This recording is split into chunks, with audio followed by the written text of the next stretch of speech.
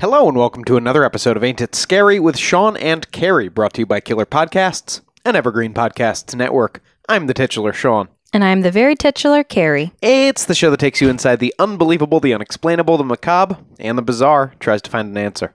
Hi, Caroline. Hi, Sean. Don't laugh at my intro. I try as hard as I can over here. I know you do. We have been really hyped about this series, really excited, so for those who haven't been checking in with us over the last couple of weeks, tell our listeners what we're talking about today and for the rest of August. Yes, so hello again, listeners. You've waited patiently for us to begin this series after last week off. We had some family road tripping and research preparation going on, but we are back and it's time to get into it. This August, we'll be launching a likely 4-part investigation into the infamous Manson family murders. Now, if you listen to the show and have any interest in true crime, it's about a 99% guarantee that you know who Charles Manson is and have heard of the helter-skelter murders committed by his family cult in the summer of 1969. Yeah, you've seen the picture of him looking all crazy with the swastika carved into his forehead. Well, the picture of him looking all crazy really doesn't narrow it down. Because they all look that way? Yeah, and even swastika, I mean, he had that thing there for most of his life. Yeah, he hasn't managed his mental health well, Charlie. Mm-hmm. Charles Manson was an American criminal, cult leader, and sometime musician who led the Manson family cult, a collection of hippie types that would eventually be directed to commit a series of brutal murders in the area of Los Angeles, California, at the end of the 1960s. Carrie, you just tell me when the appropriate time is to talk about the Mr. Show sketch with Charles Manson. Not yet, but soon. Okay. These murders included the particularly horrific killings of actress Sharon Tate and several of her famous friends at her home in the posh area of Benedict Canyon near L.A. Yeah, I'm glad I didn't bring up that comedy sketch before that. Yeah. Though Manson was not actually present at this specific crime, he had directed followers to commit it, and he, along with those found guilty of perpetrating the murder, would be sentenced to life in prison soon afterward. However, just how much Manson was involved in the murders and how much they were related to his alleged belief in a coming race war predicted by the Beatles' White Album is a subject of much debate to this day, despite Manson's death back in 2017. Lovely Rita, race warrior. Very nice, Sean. Is that anything? I don't think so. Throughout this series, we'll explore the life of Charles Manson, the frustrated artistic dreams that led him to creating a cult capable of murder, the killings themselves, and the shocking trial that would result in much of the group being convicted of multiple murders. Along the way, we'll discuss Manson's impact on the perception of the late 1960s and the hippie movement, and the impact of the movement on him, his strange entwinement with the famous musical group The Beach Boys, his alleged beliefs that the Beatles were talking to him through coded song lyrics, and how it all culminated in the string of murders that some see as the symbolic end of the summer of love and the innocence of the hippie culture. Our main sources for this series are the books Manson, The Life and Times of Charles Manson by Jeff Gwynne, and of course Helter Skelter, The True Story of the Manson Murders by Vincent Bugliosi and Kurt Gentry. Both offer a lot of information on their subjects, though the latter book has attracted some controversy in recent years due to its being written by the prosecutor in Manson's case, Bugliosi. And some people think that he had certain motivations for some of the things he wrote. So we'll certainly discuss the disputed evidence, but it's important to present what has become, or at least was, the main theory regarding the motives behind the infamous murders. Oh, I didn't even know the race war thing had changed over the years. Some people think that it's not as cut and dry as Bugliosi at least made it out to be. Okay. We'll also reference The Family by Ed Sanders, Chaos, Charles Manson, the CIA, and the Secret History of the 60s by Tom O'Neill with Dan Piepenbring? Sorry, pipe and bring. And Sorry, Dan. Sorry, Dan. I bet your work is good. And the podcast You Must Remember Manson, which is kind of a sub-show of the excellent Hollywood history anthology You Must Remember This, one of my favorite shows, hosted by the wonderful Karina Longworth.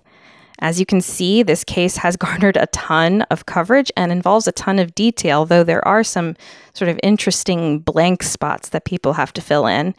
And this is why we had to get really fully ready to present this series to you. I can't wait to hear your take and what all of your, I'm going to say brain-melting work has come to. Yeah, so here we are. Let's dive in with the first part of our series on the Manson family murders, the origins of Charles Manson, and how this difficult child and frustrated musician became the monster that would eventually be responsible for nearly a dozen deaths. All right, so here we go. Summer of 69. Nope, not yet. That's going to be like a while from now. This episode it starts in the 30s. Okay, so Charles Mills Maddox was born into already difficult circumstances on November 12th, 1934. His mother, Ada Kathleen Maddox, was the 15-year-old daughter of devoutly fundamentalist middle-class couple Charlie and Nancy Maddox.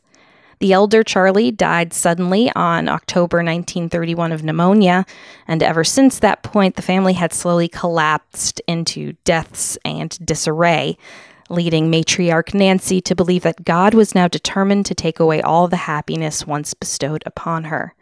And the arrival of little Charlie would only add to that perception. Nancy's two youngest children, Luther and Kathleen, seemed to have little interest in leading godly lives despite Nancy's good example and constant urging. Kathleen, in particular, simply wanted to have fun. She was a young teen, and in the early 30s, the epitome of fun to young teenagers was dancing. I'm going to go out dancing. Sure, do the bunny hop or whatever. Yeah, the jitterbug. Of course, dancing was seen as sinful, maybe not in like the footloose way, but, it's not something you were going to do if you were leaving a church life. But that didn't stop Kathleen. She began sneaking out from her home in Ashland, Kentucky, to over the bridge into Ohio, where in the town of Ironton, she found clubs.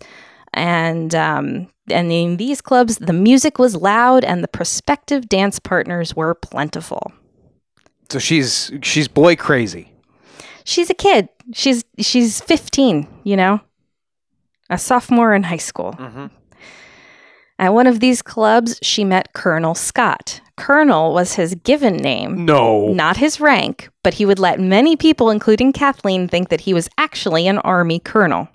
People would call him the Colonel, probably. Well, just be like, they would talk to him like he was in the Army, and he would not dissuade them of that notion. Right, but then they just think they don't know his first name, or? Maybe they're just keeping things real formal. Colonel was not, but rather a ne'er-do-well petty criminal who partook in a variety of scams with his brother Darwin. Colonel and Darwin. Yeah. Now, where's that BBC period drama? That sounds fun. It's tough. Kathleen didn't see this criminal side of Colonel, though, not at first. What she saw was a strapping, older, handsome guy who talked smooth and charmed hard. He was 23 and married, though the former didn't bother Kathleen and the latter wasn't known to her. Would it have bothered? Yeah, I guess it would have.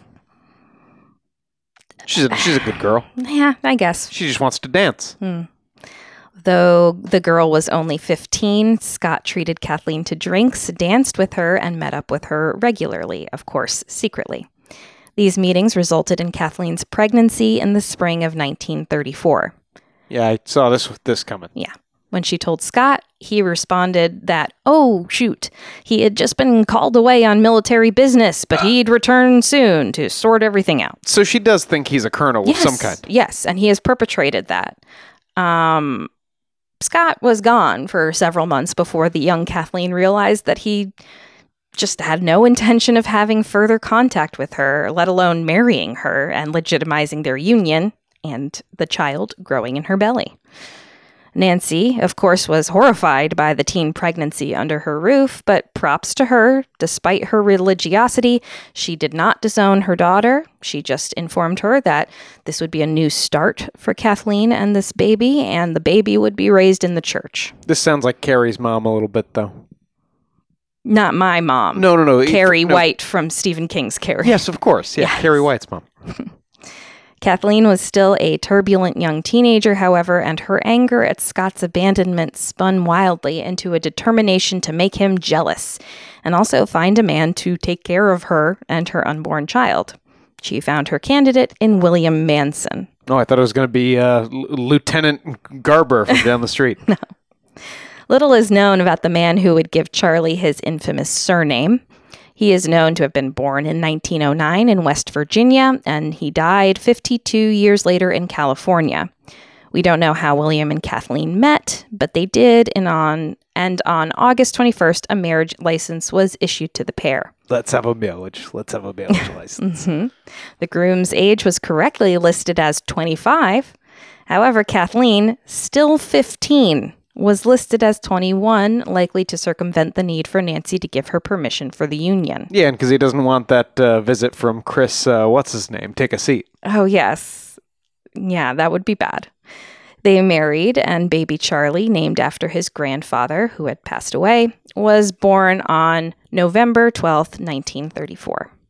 William Manson was listed as the biological father on the birth certificate, and it's unclear whether he knew at the time that little Charlie was not his, or whether he believed that he had indeed sired the boy. Oh, I was under the impression she was, pretty pregnant by the time.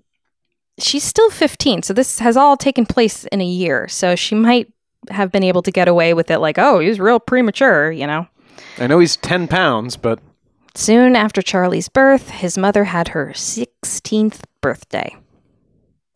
Kathleen did want to be a good mother to Charlie, but she was still a kid herself, and she wanted to have a good time, too. She wasn't fully mature yet. Is this Casey Anthony syndrome? No, and I think it's definitely bad, but I think it's presented as worse in, general urban legend colloquialism when it comes to Charles Manson's life. Because he did have some people that cared about him. Nancy was always there. Kathleen would disappear for days at a time with her brother Luther, and the pair began running scams similar to those perpetrated by Colonel and Darwin Scott. This was more than enough for William Manson to deal with, and on April 30th, 1937, the court ruled in favor of his request for divorce from Kathleen, who was charged with gross neglect of duty. The decree specified that there were no children of issue from this marriage, meaning that William not only recognized Charlie was not his biological son by this point, but he also would no longer be legally obligated to provide for the now toddler-aged Charlie. Mm-hmm. All that Charlie would get from William in the long run would be his last name. Kathleen, for her part, would go right on to Kentucky and filed a bastardy suit against Colonel Scott, who she had finally tracked down. That's a crime? Yeah. Parental neglect, I guess. Yeah. Bastardy. Yeah. The court ruled in Kathleen's favor here, but aside from the initial judgment of $25, she never saw another cent in child support from Scott. After this, Kathleen and Charlie would bounce around from Nancy's home in Ashland to her sister Glenna's house in North Charleston. It was here in 1938 where a newspaper announcement was issued stating that Kathleen was engaged to a James Lewis Roby, though nothing much more is known about the man and their union aside from the fact that he was also a minor criminal, which seems to have been her type. She likes the bad boys. Yeah. How old is Charlie at this point? Couple years. But the pair never married, and we never hear from him again. Sure, he's not going to be paying child support. Right. It's here we'll also mention the popular legend that young Charlie was once traded to a waitress by Kathleen for a pitcher of beer, though aside from random mentions of a family member attesting to the story and some articles and lists I found, there's nothing concrete that I could find to back up this story. So at least there's that in Kathleen's favor. But would Charles Manson lie? Oh, he lie long time. A big fork in the road of little Charlie Manson's life came on August 1st, 1939, when Kathleen would be arrested for the first time. To make a long story short, Kathleen and her brother Luther were caught in the act of running one of their petty scams against a man named Frank Martin. After a long day and night of partying and drinking, Luther robbed Martin by pretending the ketchup bottle he had to the back of his neck was a gun and threatening to kill him unless Martin forked over his wallet. He then hit Martin over the head with the bottle, and the siblings drove off in Frank's stolen Packard. As the victim was still alive and knew exactly who the perpetrators were, the assault and robbery case was solved within hours. And after a brief trial a couple months later, Luther Maddox was found guilty of armed robbery and sentenced to 10 years in prison. Kathleen was found guilty of unarmed robbery and sentenced to 5 years. Charlie would now be separated from his only parent for the most formative years of his young life. Charlie was sent to live with his Aunt Glenna, Uncle Bill, and 8-year-old cousin Joanne. Oh, they sound nice. Yes. In McMeechin, I think it is. McMeechin? McMeechin. I'm going to say McMeechin, West Virginia. I support you. And this was so he would be close to the Moundsville Penitentiary his mother would be incarcerated at for frequent visits. It was in McMeechin that it started to become clear that not only did Charlie not fit in with his family nor the other residents of McMeechin, but he was overall just a shitty little kid. Now, of course, we can argue a mix of nature and nurture here informing Charlie's actions and his personality. He's definitely in a tough situation.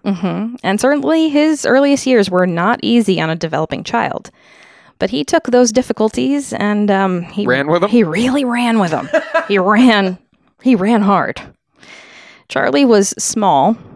He would remain kind of small and scrawny for the rest of his life. At this point, he was so small that he resembled a toddler more than the other kids his age. He might prefer Scrappy. Yes. Even at the young age of 5, which he would be entering public school, he lied about everything. And when he inevitably got in trouble for these lies because he wasn't very good at lying, or any of the other hijinks he got up to, he would always blame someone else for his actions and never took accountability. He was also, as Jeff Gwynne puts it, obsessed with being the center of attention, which would obviously follow into his adult years. His cousin Joanne said that even as a young child, there was never anything happy about her cousin, and he never did anything that was good. He's 5. Despite being a little jerk, Charlie was also dealing with a lot, and it seems his visits to see his mother at the penitentiary were pretty traumatizing for the child. Also, I don't know, you can't have that attitude towards a child. Well, she was also a child at the time, so I don't know. It gets worse between them. Good. One particular incident stands out about Charlie's youngest school days and was recalled even 70 years later by his living McMeechin classmates. Charlie had been placed in the first grade class of one Mrs. Varner, who was still referred to with fear by elderly adults decades after her death. Just clutching the phantom pains in their knuckles. Yes. Varner, quote, eviscerated students with words. Again, her exact classroom vocabulary isn't precisely recalled, only that she instinctively knew how to discover and verbally exploit children's greatest insecurities, which is something that Charlie would learn himself to do. I was going to say it's something that children are generally good at. In this incident in November 1939, shortly after Charlie turned 5 and began school, Charlie was placed in the last seat of the last row of the class, where she would place her least favorite student and the inevitable target of her cruelty. During his very first day of school, Varner continually bullied him, likely mentioning his imprisoned mother. Of course, people couldn't recollect the exact words 70 years later. But the boy ran home crying. But Uncle Bill was not exactly the guy to provide comfort in this kind of situation. Oh, no? Yes. In fact, despite being remembered generally as tough but fair by daughter Joanne, Charlie's hysterics made Bill determined that his scrawny nephew would never act like a sissy again. So, in a decision that seems out of How to Make a Serial Killer textbook, The next day, Bill forced Charlie to put on one of Joanne's dresses and to attend school in the girly outfit, marching him right back into Mrs. Varner's classroom. Well, I hope he got right into the fraternity after he got through this. Quote, Charlie had to wear Joanne's baggy dress all day. As Bill intended, he never forgot it. Later in life, Charlie exaggerated or lied outright about almost everything in his troubled childhood, trying to make bad experiences sound even worse. But he told the truth about being forced by his uncle to wear a dress to school. No embellishment was necessary. This obvious cruelty resulted in Charlie returning the same behavior in kind to his family, though certainly at more innocent targets. One day, a boy was slapping the shit out of Charlie when the older Joanne, not liking her cousin but feeling the need to protect him, intervened. The boy slapped her too, but she bit him hard, and he ran away to tattle to a teacher. When the elder asked the normally well-behaved Joanne why she had done such a thing, the girl explained that she was only defending her cousin from the bigger boy. However, when Charlie was asked to corroborate the events, he claimed he didn't know anything about it. And this was even though she was trying to help him. Why are you lying about this? So from then on, Joanne let Charlie fight his own battles, rightfully enough. Then he probably said something to get slapped by that kid in the first place. Of course. The troubled child became fascinated with knives and sharp objects. These are good signs. Good signs, good signs, good signs. He enjoyed handling guns, which Uncle Bill felt was at least normal for a growing boy. Did he have any undue head trauma? I know that's a common thing. Oh, I wouldn't be surprised. There was nothing concrete, but I wouldn't be surprised. Above anything else, Charlie fell in love with music, and that love would follow him to the end of his days. Charlie would sit down at the family piano and pick out songs by ear, playing and singing for hours, with what surprised his family to be quite a nice voice. And we'll get back to his love of music closer to the end of the episode. When we talk about Dennis Wilson? That'll be next episode. Okay. Kathleen was released from prison on parole for good behavior after serving 3 years of her sentence. And Charlie would refer to the first weeks with his mother home again as the happiest days of his life.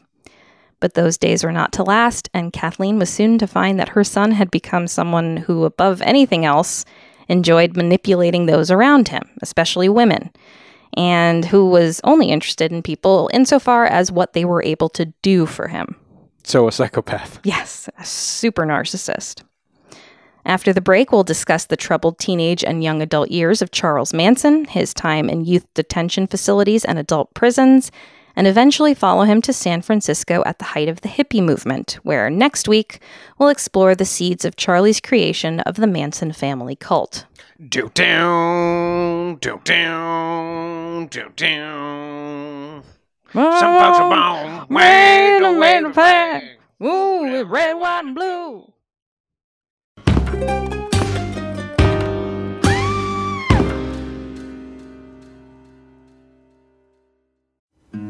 Something is creeping in, don't follow it down. Let me introduce you to Barry Clew, an authorised financial advisor from New Zealand and a very special kind of stain on humanity. He was a very knowledgeable young guy. He was a registered financial advisor. Type of guy that was bending over backwards to help you. Now, you could be forgiven for thinking that Barry sounds like a great guy, and you'd be right. Well, right up until the point when you're wrong. It was all fictitious. She stole from my son who has a disability. Chris never knew. He died believing that we're all taken care of. A psychopath is somebody who lacks empathy, acts impulsively. I think there's a strong case that Barry might be all of those things, actually. To find out how Barry Clew stole over $15 million from 81 victims, subscribe to Clueless, The Long Con. That's Clueless, spelt Klooghless.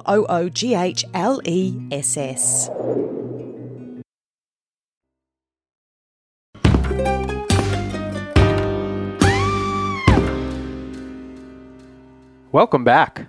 When last we left you, Charles Manson was in the middle of a very troubled childhood. Bad situations, being made to wear a dress, loves knives, mother's in prison for robbing someone with a ketchup bottle. You get armed robbery for a ketchup bottle, huh? She got unarmed, but he presented it like a gun, so that made the difference. Frank Martin believed he was being threatened with a gun, so I think that's the important part. Well, there you go, kids. The more you know. Don't pretend to threaten people with a gun, and don't do it with a gun. Yeah, don't threaten people. Don't do it either nice. way. Don't do robberies. Yeah, don't rob. Because then you end up in prison, you can't see your kid, and he turns into Charles Manson. So, he has turned into Charles Manson. He's Carrie. getting there.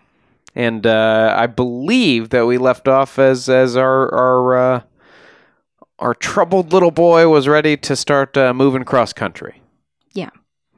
So becoming increasingly depressed and desperate, his mother Kathleen was arrested once again on charges of grand larceny, though no details are known about the situation other than the charges were dropped. Oddly, stealing ketchup bottles.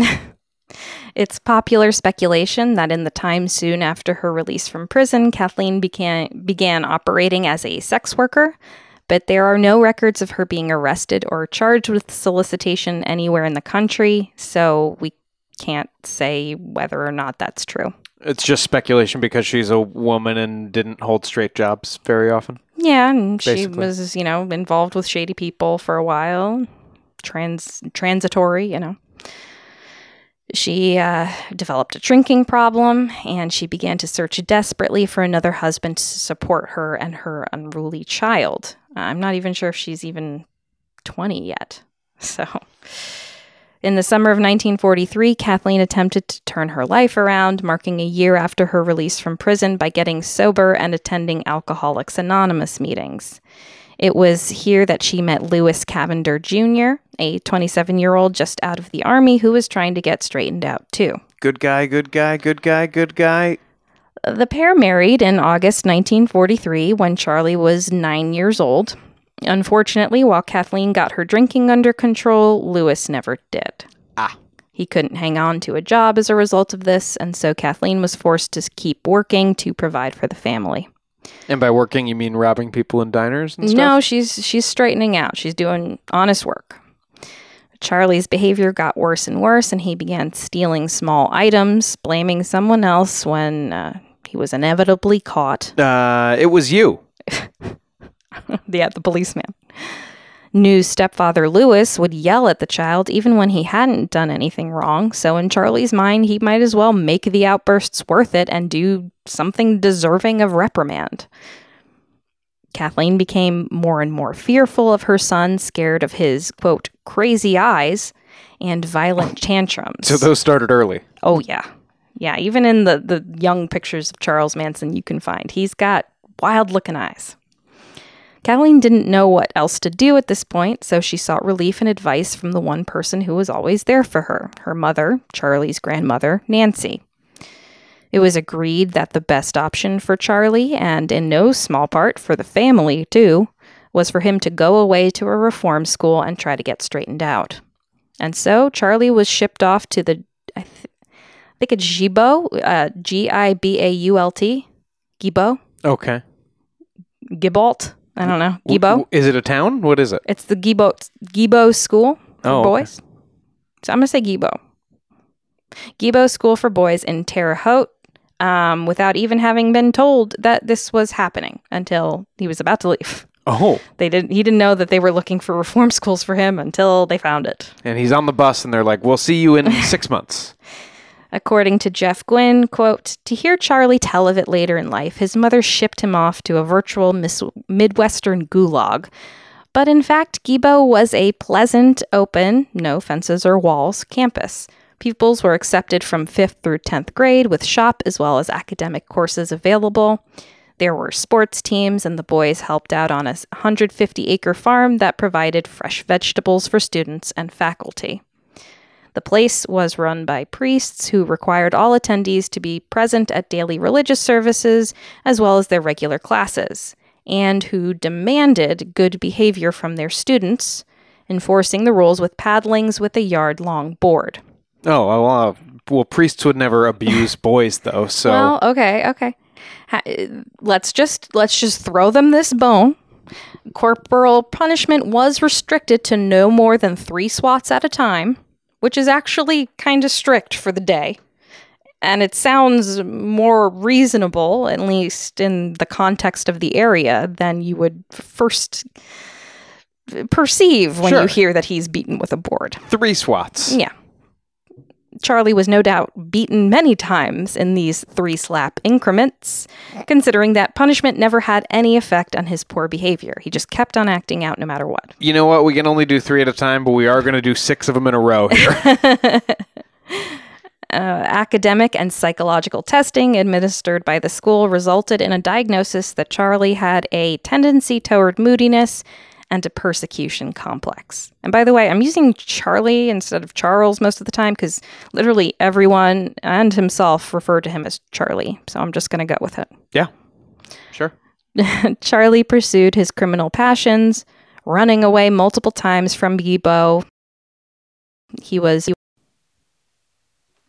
eventually caught after multiple incidents while attempting a store robbery and was made the responsibility of the courts rather than just Kathleen.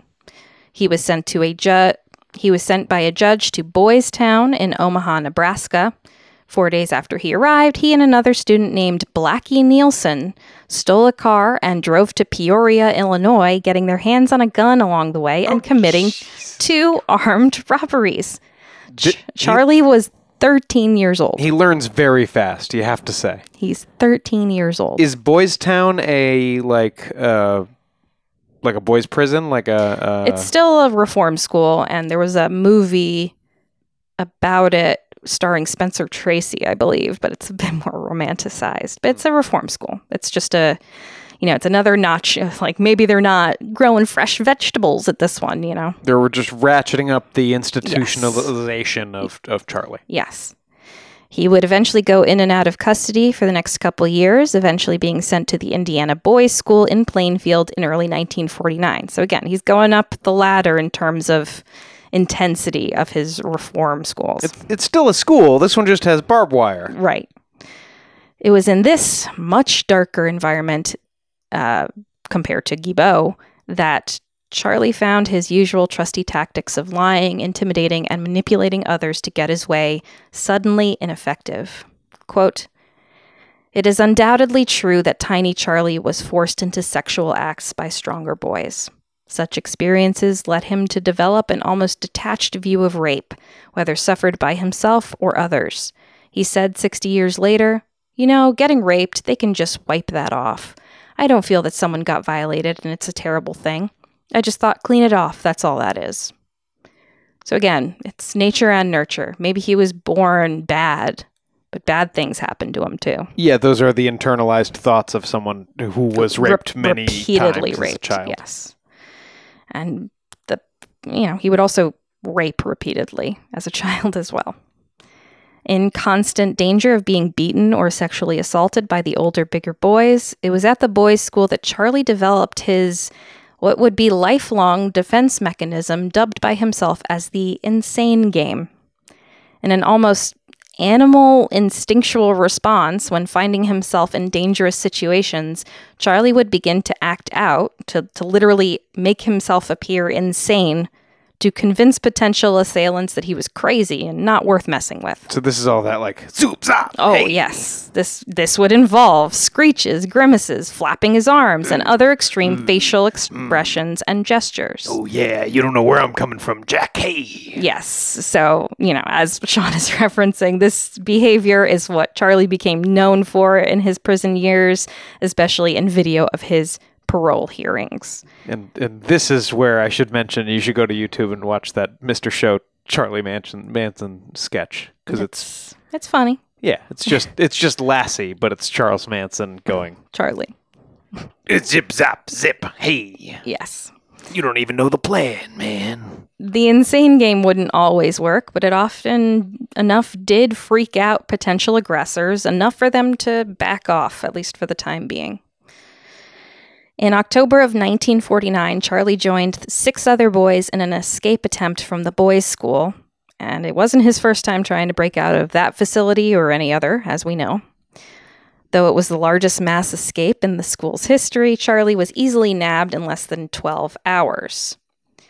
He tried again to escape in February 1951, and because this attempt included the federal crime of driving a stolen vehicle across state lines, he and the other 2 boys that were with him were sentenced to the National Training School for Boys in Washington, D.C. One more ratchet up. And he was to remain there until turning 21. Oh, what? Boys being boys, crossing state lines in a stolen vehicle. Just before his first parole hearing at the school in 1952, Charlie was caught sodomizing another boy while holding a razor blade to his victim's throat. At the training school, rape was considered an offense second only to murder. And so Charlie not only lost his chance at parole, obviously, but was immediately transferred to the Federal Reformatory in Petersburg, Virginia. He was now 17 years old. And this is maximum security for kids. Yeah, pretty much. I think this is kind of the apex of where you can go. Over the next several years, Charlie incurred... But since this is for a child. Right, but since this is the apex, I'm sure this reformed him and he was better by the time he got out. Oh, well, okay. Over the next several years, Charlie incurred more rape charges on his record, as well as other serious disciplinary offenses, and eventually ended up in a maximum security reformatory in Chillicothe, Ohio, to serve out the rest of his time until his 21st birthday. So, somehow they found a worse place, I guess. And then he improved. Reformatory authorities who dealt with the worst delinquents in America concluded that Charlie Manson was beyond rehabilitating. However, Charlie had another trick up his sleeve, and you've kind of alluded to it, Sean. Instead of continuing his pattern of cruelty, what is expected of him at the time, he became a model inmate, even earning an award for meritorious service in January 1954. The Silver Cross. So you want insane? I'll show you insane. I'll be so good, it'll be insane.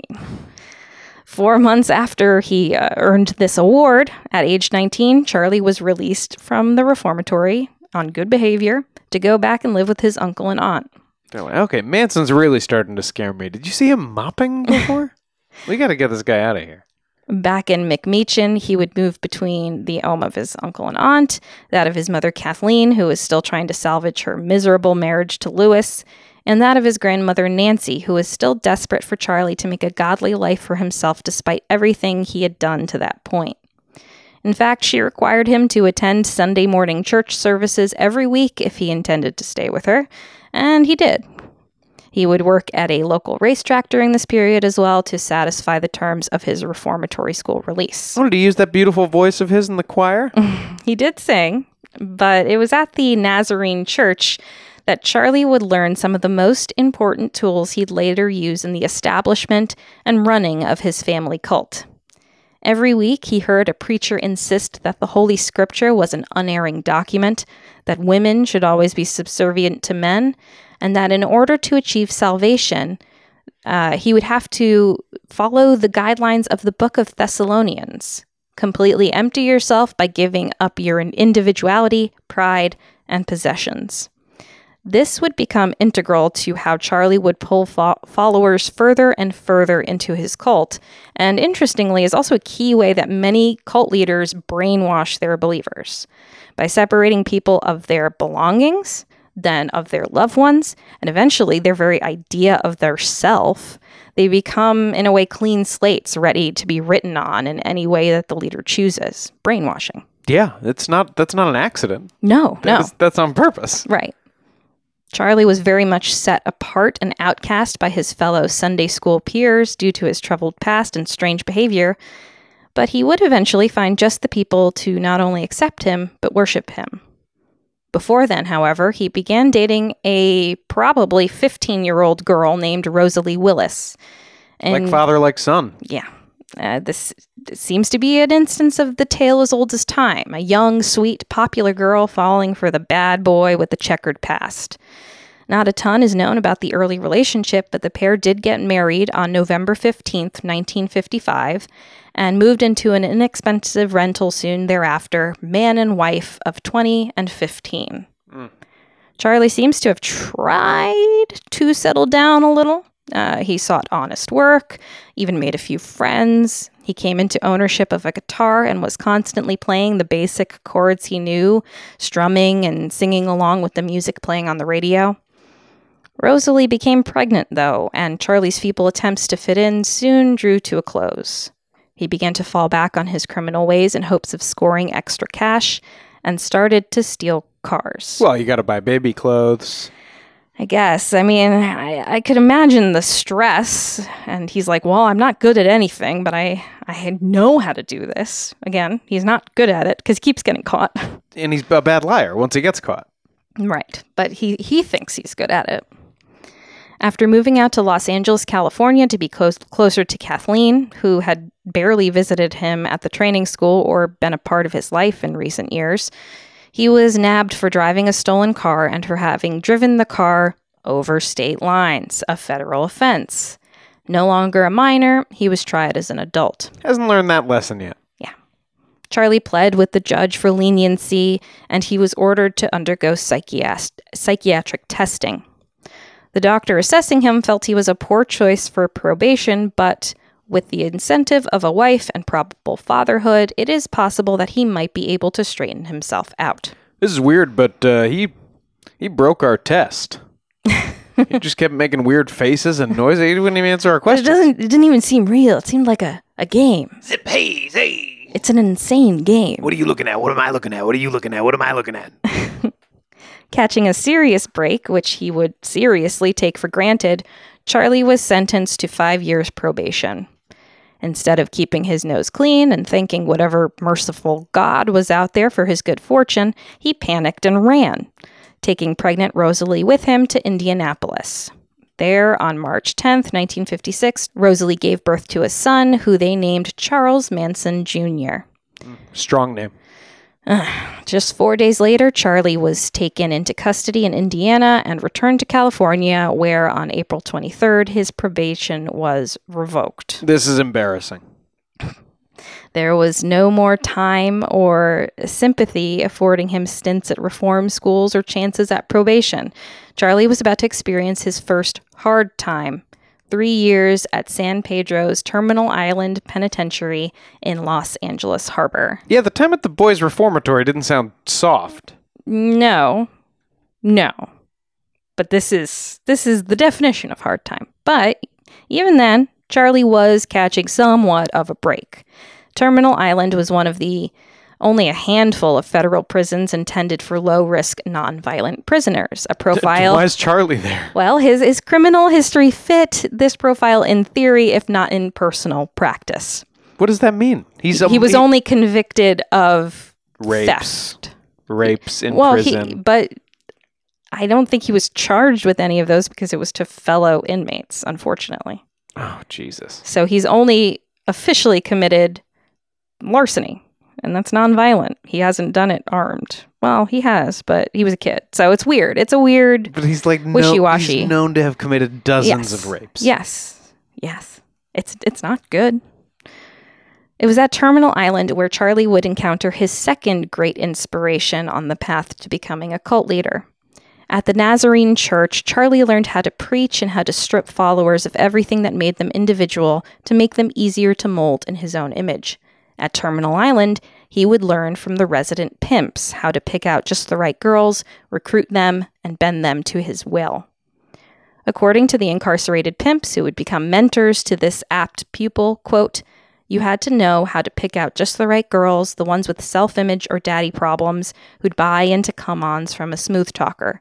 First, you kept them separated from family and friends. Then you brought them under your control with a judicious combination of affectionate gestures and just enough beating to remind them who was boss. Charlie yearned to be somebody's boss. The veteran pimps cautioned him that it was critical to stay away from women who were completely nuts, because then you'd spend all your time propping them up emotionally instead of sending them out on the street to work. You wanted girls who were cracked, but not broken. The trick was to make them love you and fear you at the same time. Charlie listened and learned. So Rosalie and Charlie Jr. began Charlie's Terminal Island imprisonment visiting once a week. The pair had begun to live with Kathleen for support. though she visited her son in prison much less frequently. And then Rosalie just stopped coming at all. Well, he just wouldn't stop talking about pimping. It seemed she found a new beau, and disillusioned from the broken promises of a glamorous life in California Charlie had originally offered, retreated back with him to Appalachia with Charlie Jr. in tow. Charlie Sr. received his divorce papers in prison. Rosalie, for her part, had a life of much moving around after her marriage to Charlie, eventually passing away of lung cancer in 2009. The fact that her monstrous ex-husband outlived her by almost 10 years, a last indignity. However, Rosalie's obituary did mention a loving companion in her final years, and also that she enjoyed playing golf, bowling, dancing, playing cards, slot machines, and spending time with her family. However, that family would not include Charlie Jr. He had sadly died of suicide by her death, taking his own life in 1993. He had changed his name to Charles White for understandable reasons, but he could never escape the shadow of his father's evils looming over him, and it apparently troubled him very deeply. Charlie, back at Terminal Island, scored a 121 on an IQ test despite being semi-illiterate, and this encouraged the prison's officials to try and get Charlie into one of the numerous self-improvement programs available at the facility. Because they also hadn't had a conversation with him? I guess. So Charlie would find his third great inspiration in the very unlikely form of a man named Dale Carnegie. If you've heard the title or term How to Win Friends and Influence People, that came from a best-selling book Carnegie wrote, basically functioning as a self-help and business manual. The Dale Carnegie Correspondence Course was one offered in the Terminal Island inmates, and its teachings were something that Charlie latched onto immediately. Quote, "The first pages of How to Win Friends seemed to formally codify all the instinctive ways Charlie had manipulated people since childhood. It was as though Dale Carnegie not only read Charlie's mind, but recruited him as a disciple by elaborating on Charlie's own thoughts. Everything you or I do springs from two motives, the sex urge and the desire to be great. Begin in a friendly way. The only way on earth to influence the other fellow is to talk about what he wants and show him how to get it. Make the other person feel important. The only way to get the best of an argument is to avoid it. You have to use showmanship. The movies do it, radio does it, and you will have to do it if you want attention. Dramatize your ideas." And boy howdy, would Charlie ever. Well, here's a guy who desperately wants attention. Mm-hmm.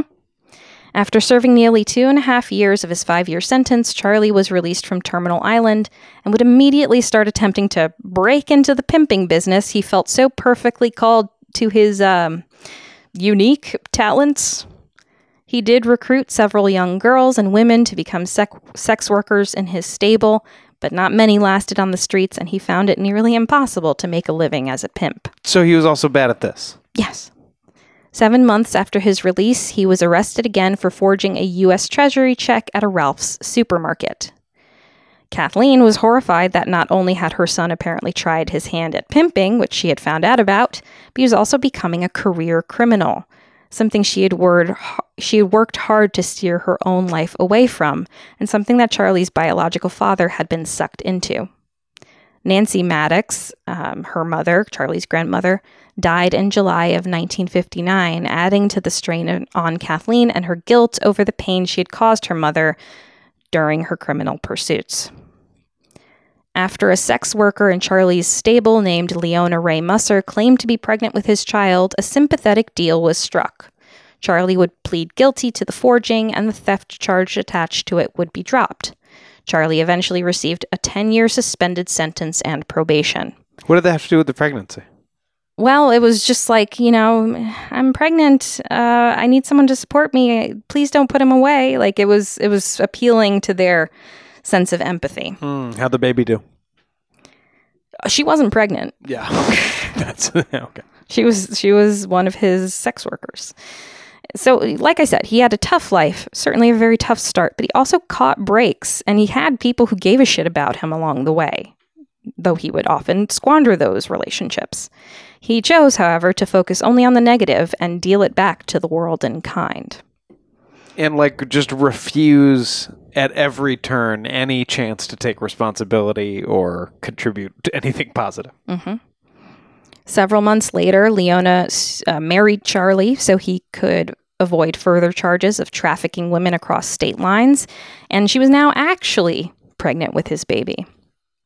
By the end of the year, he'd be arrested multiple more times. It was the trafficking charge that stuck. He loves doing things across state lines, whether it's women, whether it's cars.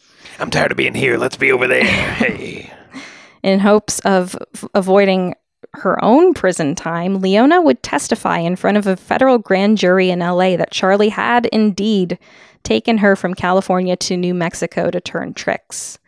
This testimony guaranteed Charlie would return to prison, and he was extradited to California and sentenced to 10 years for the check forgery in the United States Penitentiary on McNeil Island in the Puget Sound of Washington. Aren't there more people in California? You couldn't just find your tricks there. Yeah. Also, California's big. Why are you going to New Mexico? I don't know. Charlie was now only 26 years old, but had already spent over half of his life in some form of legal custody or another. A new inspiration appeared for Charlie at McNeil, the bloated creepo sci-fi author L. Ron Hubbard, whose Dianetics provided yet more teachings that the burgeoning sociopath would incorporate into his future cult-leading ways. That makes a lot of sense, actually. Yes. Scientology, my friends. Charles Manson incorporated the original tenets of Scientology into his own beliefs, or at least what he said were his beliefs, and they helped him control his future followers. So like multiple lives and all that kind of neo-theosophy bullshit? Yep. And one of these beliefs was the idea that you are an immortal spiritual being. There it is. A god, in other words. And Charlie Manson certainly felt like the god of his own world. Lucky for him, because the hits kept on coming. Leona filed for divorce in August 1963. Back in early 1961, she'd given birth to their son, Charles Luther Manson, but there's no record that Charlie ever met his second child, and nothing else is known about the mysterious Charles Luther. It sounds like she's out of the stable at this point as well. Yeah, well, he's in prison. And for all we know, Charles Luther is still out there living his life. Hopefully, no one ever finds out who he is, because I feel like that would be a miserable situation. Charlie was living his life to the best of his abilities in 1964 when he met another inspiration, McNeil's most notorious inmate, Alvin Creepy Karpis. This is someone you want to get involved with for sure. Karpis was a member of the Barker Gang in the 1930s, imprisoned in 1936 and transferred to McNeil after doing time at Alcatraz. There was something that Charlie wanted to learn from Karpis, and it wasn't criminal. The elder was known to be an accomplished steel guitar player, and music was one of the few things Charlie actually cared about. Charlie approached the older man to ask for some lessons, and Karpis obliged. He was bored. I mean, what else is there to do? There's not that many people asking you how to play your lap steel. This reintegration into playing music dovetailed perfectly into Charlie discovering the biggest inspirations in his life of all. Bigger than Scientology, bigger than Carnegie, hell, even bigger than God. The British invasion. In early 1964, Charlie and much of the rest of the world heard the music of the Beatles on the radio for the first time. And he was into this because in 1964 it was like, I want to hold your hand. Yeah, well, that was the biggest hit, yeah. But it was new. Like, it seems so sweet and innocent, us listening to it, but that was like, holy shit, what is this? And we talked a lot about the Beatles on our Paul is Dead episode, but there's really no overstating the influence they had then and still have now, and the incredible cultural shift their music helped to start. They were so famous even at the start of their careers in 1964 that their music permeated even the thick walls of McNeil Island Prison right into the ears of Charlie Manson. Their music, it seems, was what Charlie had been waiting for all his life, but had never known he had been missing. Even more important than the music, though, it was their fame that truly captivated Charlie. The level of adulation the Beatles received was absolutely insane. I mean, the girls screaming and passing out and crying. I don't think we know anything like that nowadays. Probably because there are more famous people nowadays. Yeah, there's just culture's just more fractured. Yeah. There's more than 3 channels. The attention-obsessed Charlie realized that kind of love, obsession, was what he wanted. Fame. If they could do it with guitars at that, which he knew how to play, why couldn't he? And so Charlie found his ultimate goal, at least until that goal shifted sometime before the summer of 1969. His ultimate goal was to become a star. A rock star. Mm-hmm. In May 1966, Charlie was transferred back to Terminal Island, and in March 1967, he was paroled at the age of 32. He had a new plan for his life and a clean slate to work off. He hadn't seen his mother since she remarried, finally to a good man, in October 1965, and they had fought about her adopting a child who she had named Nancy. Charlie was just pissed that she hadn't spent the adoption fees to buy him a guitar. It's made of steel, Mom. And after October 1965, aside from one unpleasant meeting, Kathleen and Charlie never saw each other again. Charlie was re-entering society with little knowledge of the real world aside from the pop culture that was able to permeate the imposing prison walls. He had been betrayed by the women he had entrusted with his heart, first and repeatedly by his mother, despite her attempts to straighten him out, then by both of his wives, who divorced him and absconded with his children. He began this new period of his life in a swirl of misogyny, anger, manipulation, the Beatles, and obsession with fame. It was a dangerous cocktail that would only become more volatile once Charlie reached the hippie mecca of Haight-Ashbury in San Francisco, California, at the height of the 60s counterculture movement.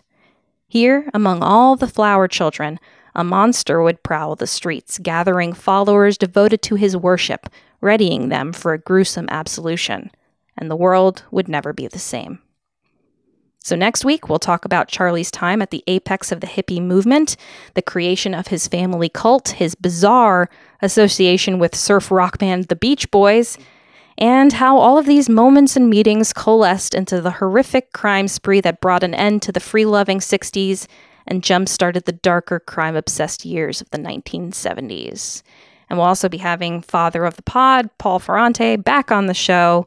Well, I mean, he was alive for this, so he probably remembers it, but the Beach Boys happen to be his favorite band. He knows quite a lot about them, and this weird combination of this very innocent, sugary-seeming band and their music and this, just the absolute darkness and evil that is Charles Manson is just such an interesting topic. So we're gonna talk to Dad about that next week and talk a little bit about how the Beach Boys got involved with him and even how one of his songs was recorded by the band. And I just heard it on Sirius XM recently. So They're playing it. Well, it was like a Sirius XM limited channel of Beach Boys songs. There's only so many songs to play. You got to get Cease to Exist in there. And they changed Never Learn Not to Love is the real song. Yeah, they changed his weird, like, stream of consciousness lyrics, right? Yes, but not too many spoilers. We'll get into it next week. It's a really fascinating story. There's a lot of 6 degrees of separation. That's more like 1 degree of separation in this story. And it really perfectly encapsulates just that heady time of this countercultural movement and how it all sort of devolved into darkness and chaos with Vietnam and with these murders, and how pop culture was affected first with the people in Hollywood, but also just America and the world as a whole. Well, let's go surfing now. Everybody's learning how. Come on a safari with us and Father of the Pod, Paul Ferrante, next week. Mm-hmm.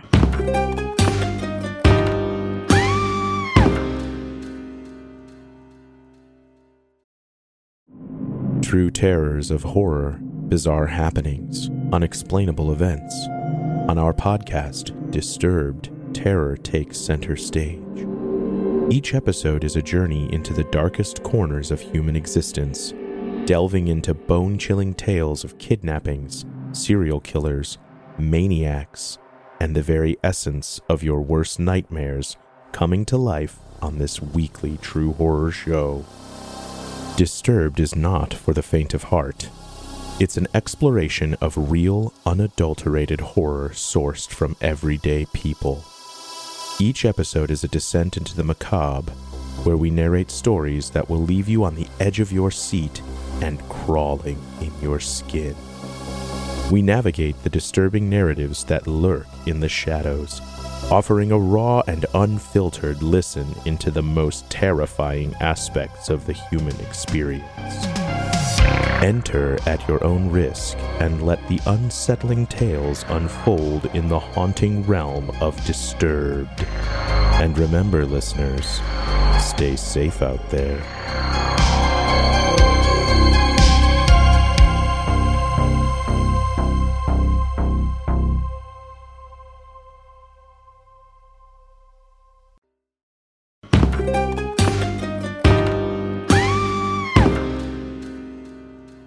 You know what time it is. It's Crying Saucers.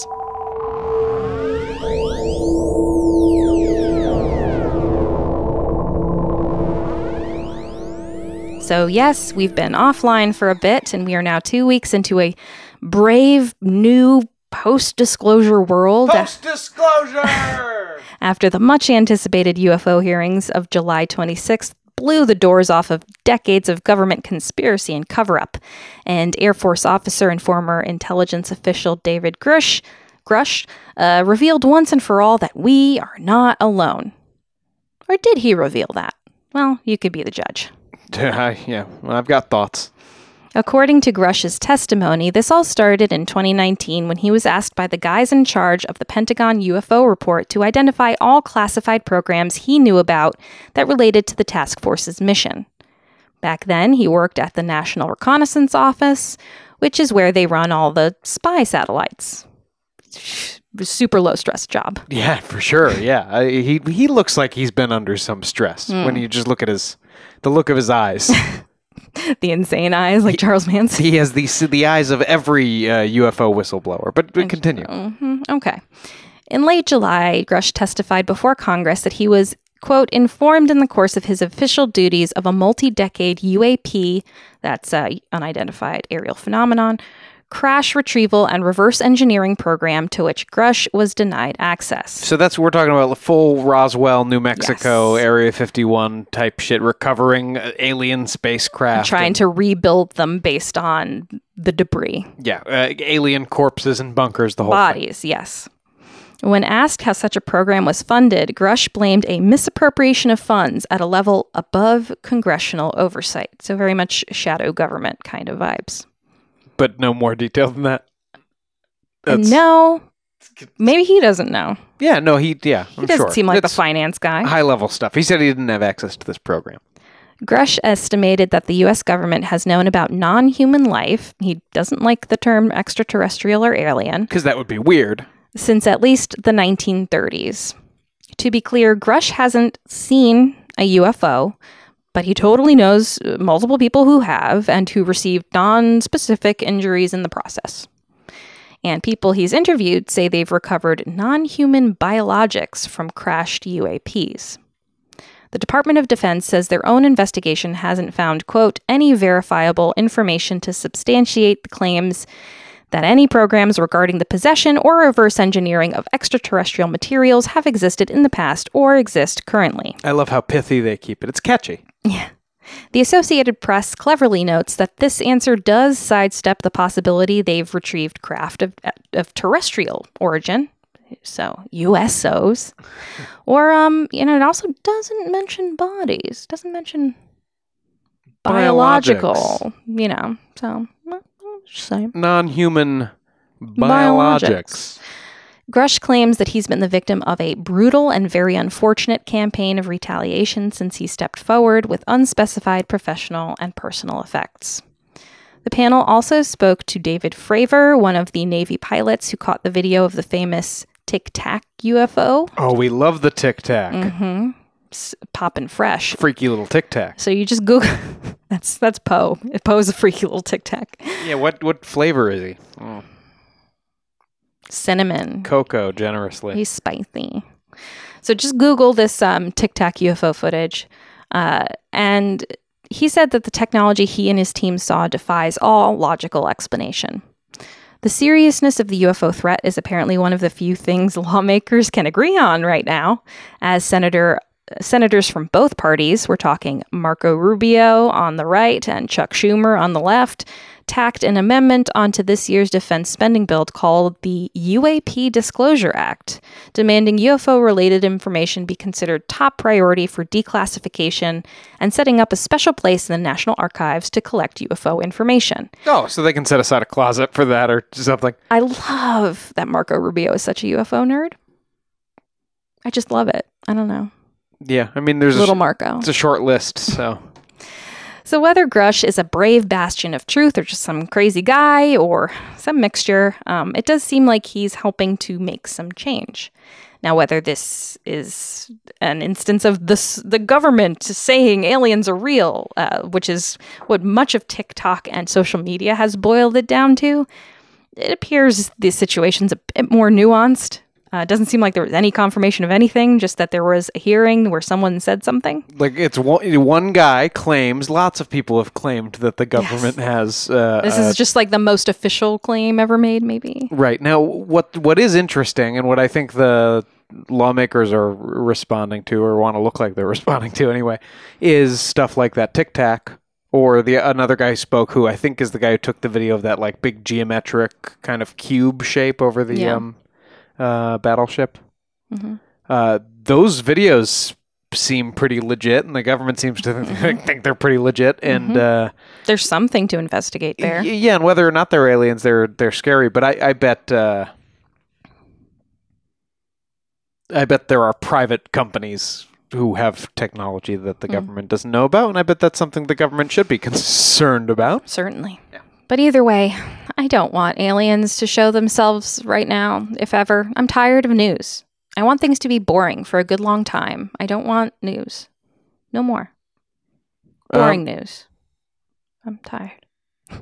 Well, I mean, technically we're 2 weeks late on this. This is old. If you'd like to read more of my own thoughts on the uniquely American obsession with UFOs, head over to Yahoo News, where journalist Garen Flowers included some quotes on behalf of the Ain't It Scary podcast in the article, which is titled, Why Americans Are Uniquely Obsessed with Aliens. We'll include a link to the article on our various social medias. Head on over and give Garen a few clicks.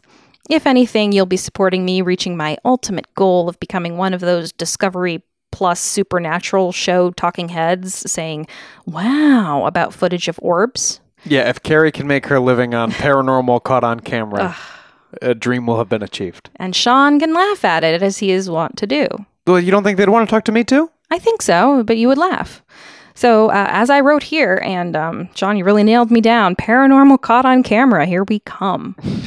But P.S. any writers or TV shows listening, we're available for quotes, so get at us. No matter what planet you're from. It's a post-disclosure world, Carrie. I know, but I'm tired.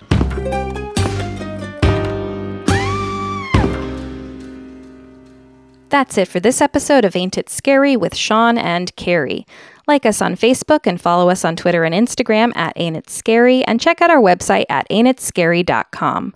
You can support the show by supporting our sponsors and becoming a patron at www.patreon.com/ain'titscary. You can call us and leave a message at our Google Voice number, 203-666-5529. And please subscribe to the show and throw us a 5-star review on Apple Podcasts and also now on Spotify.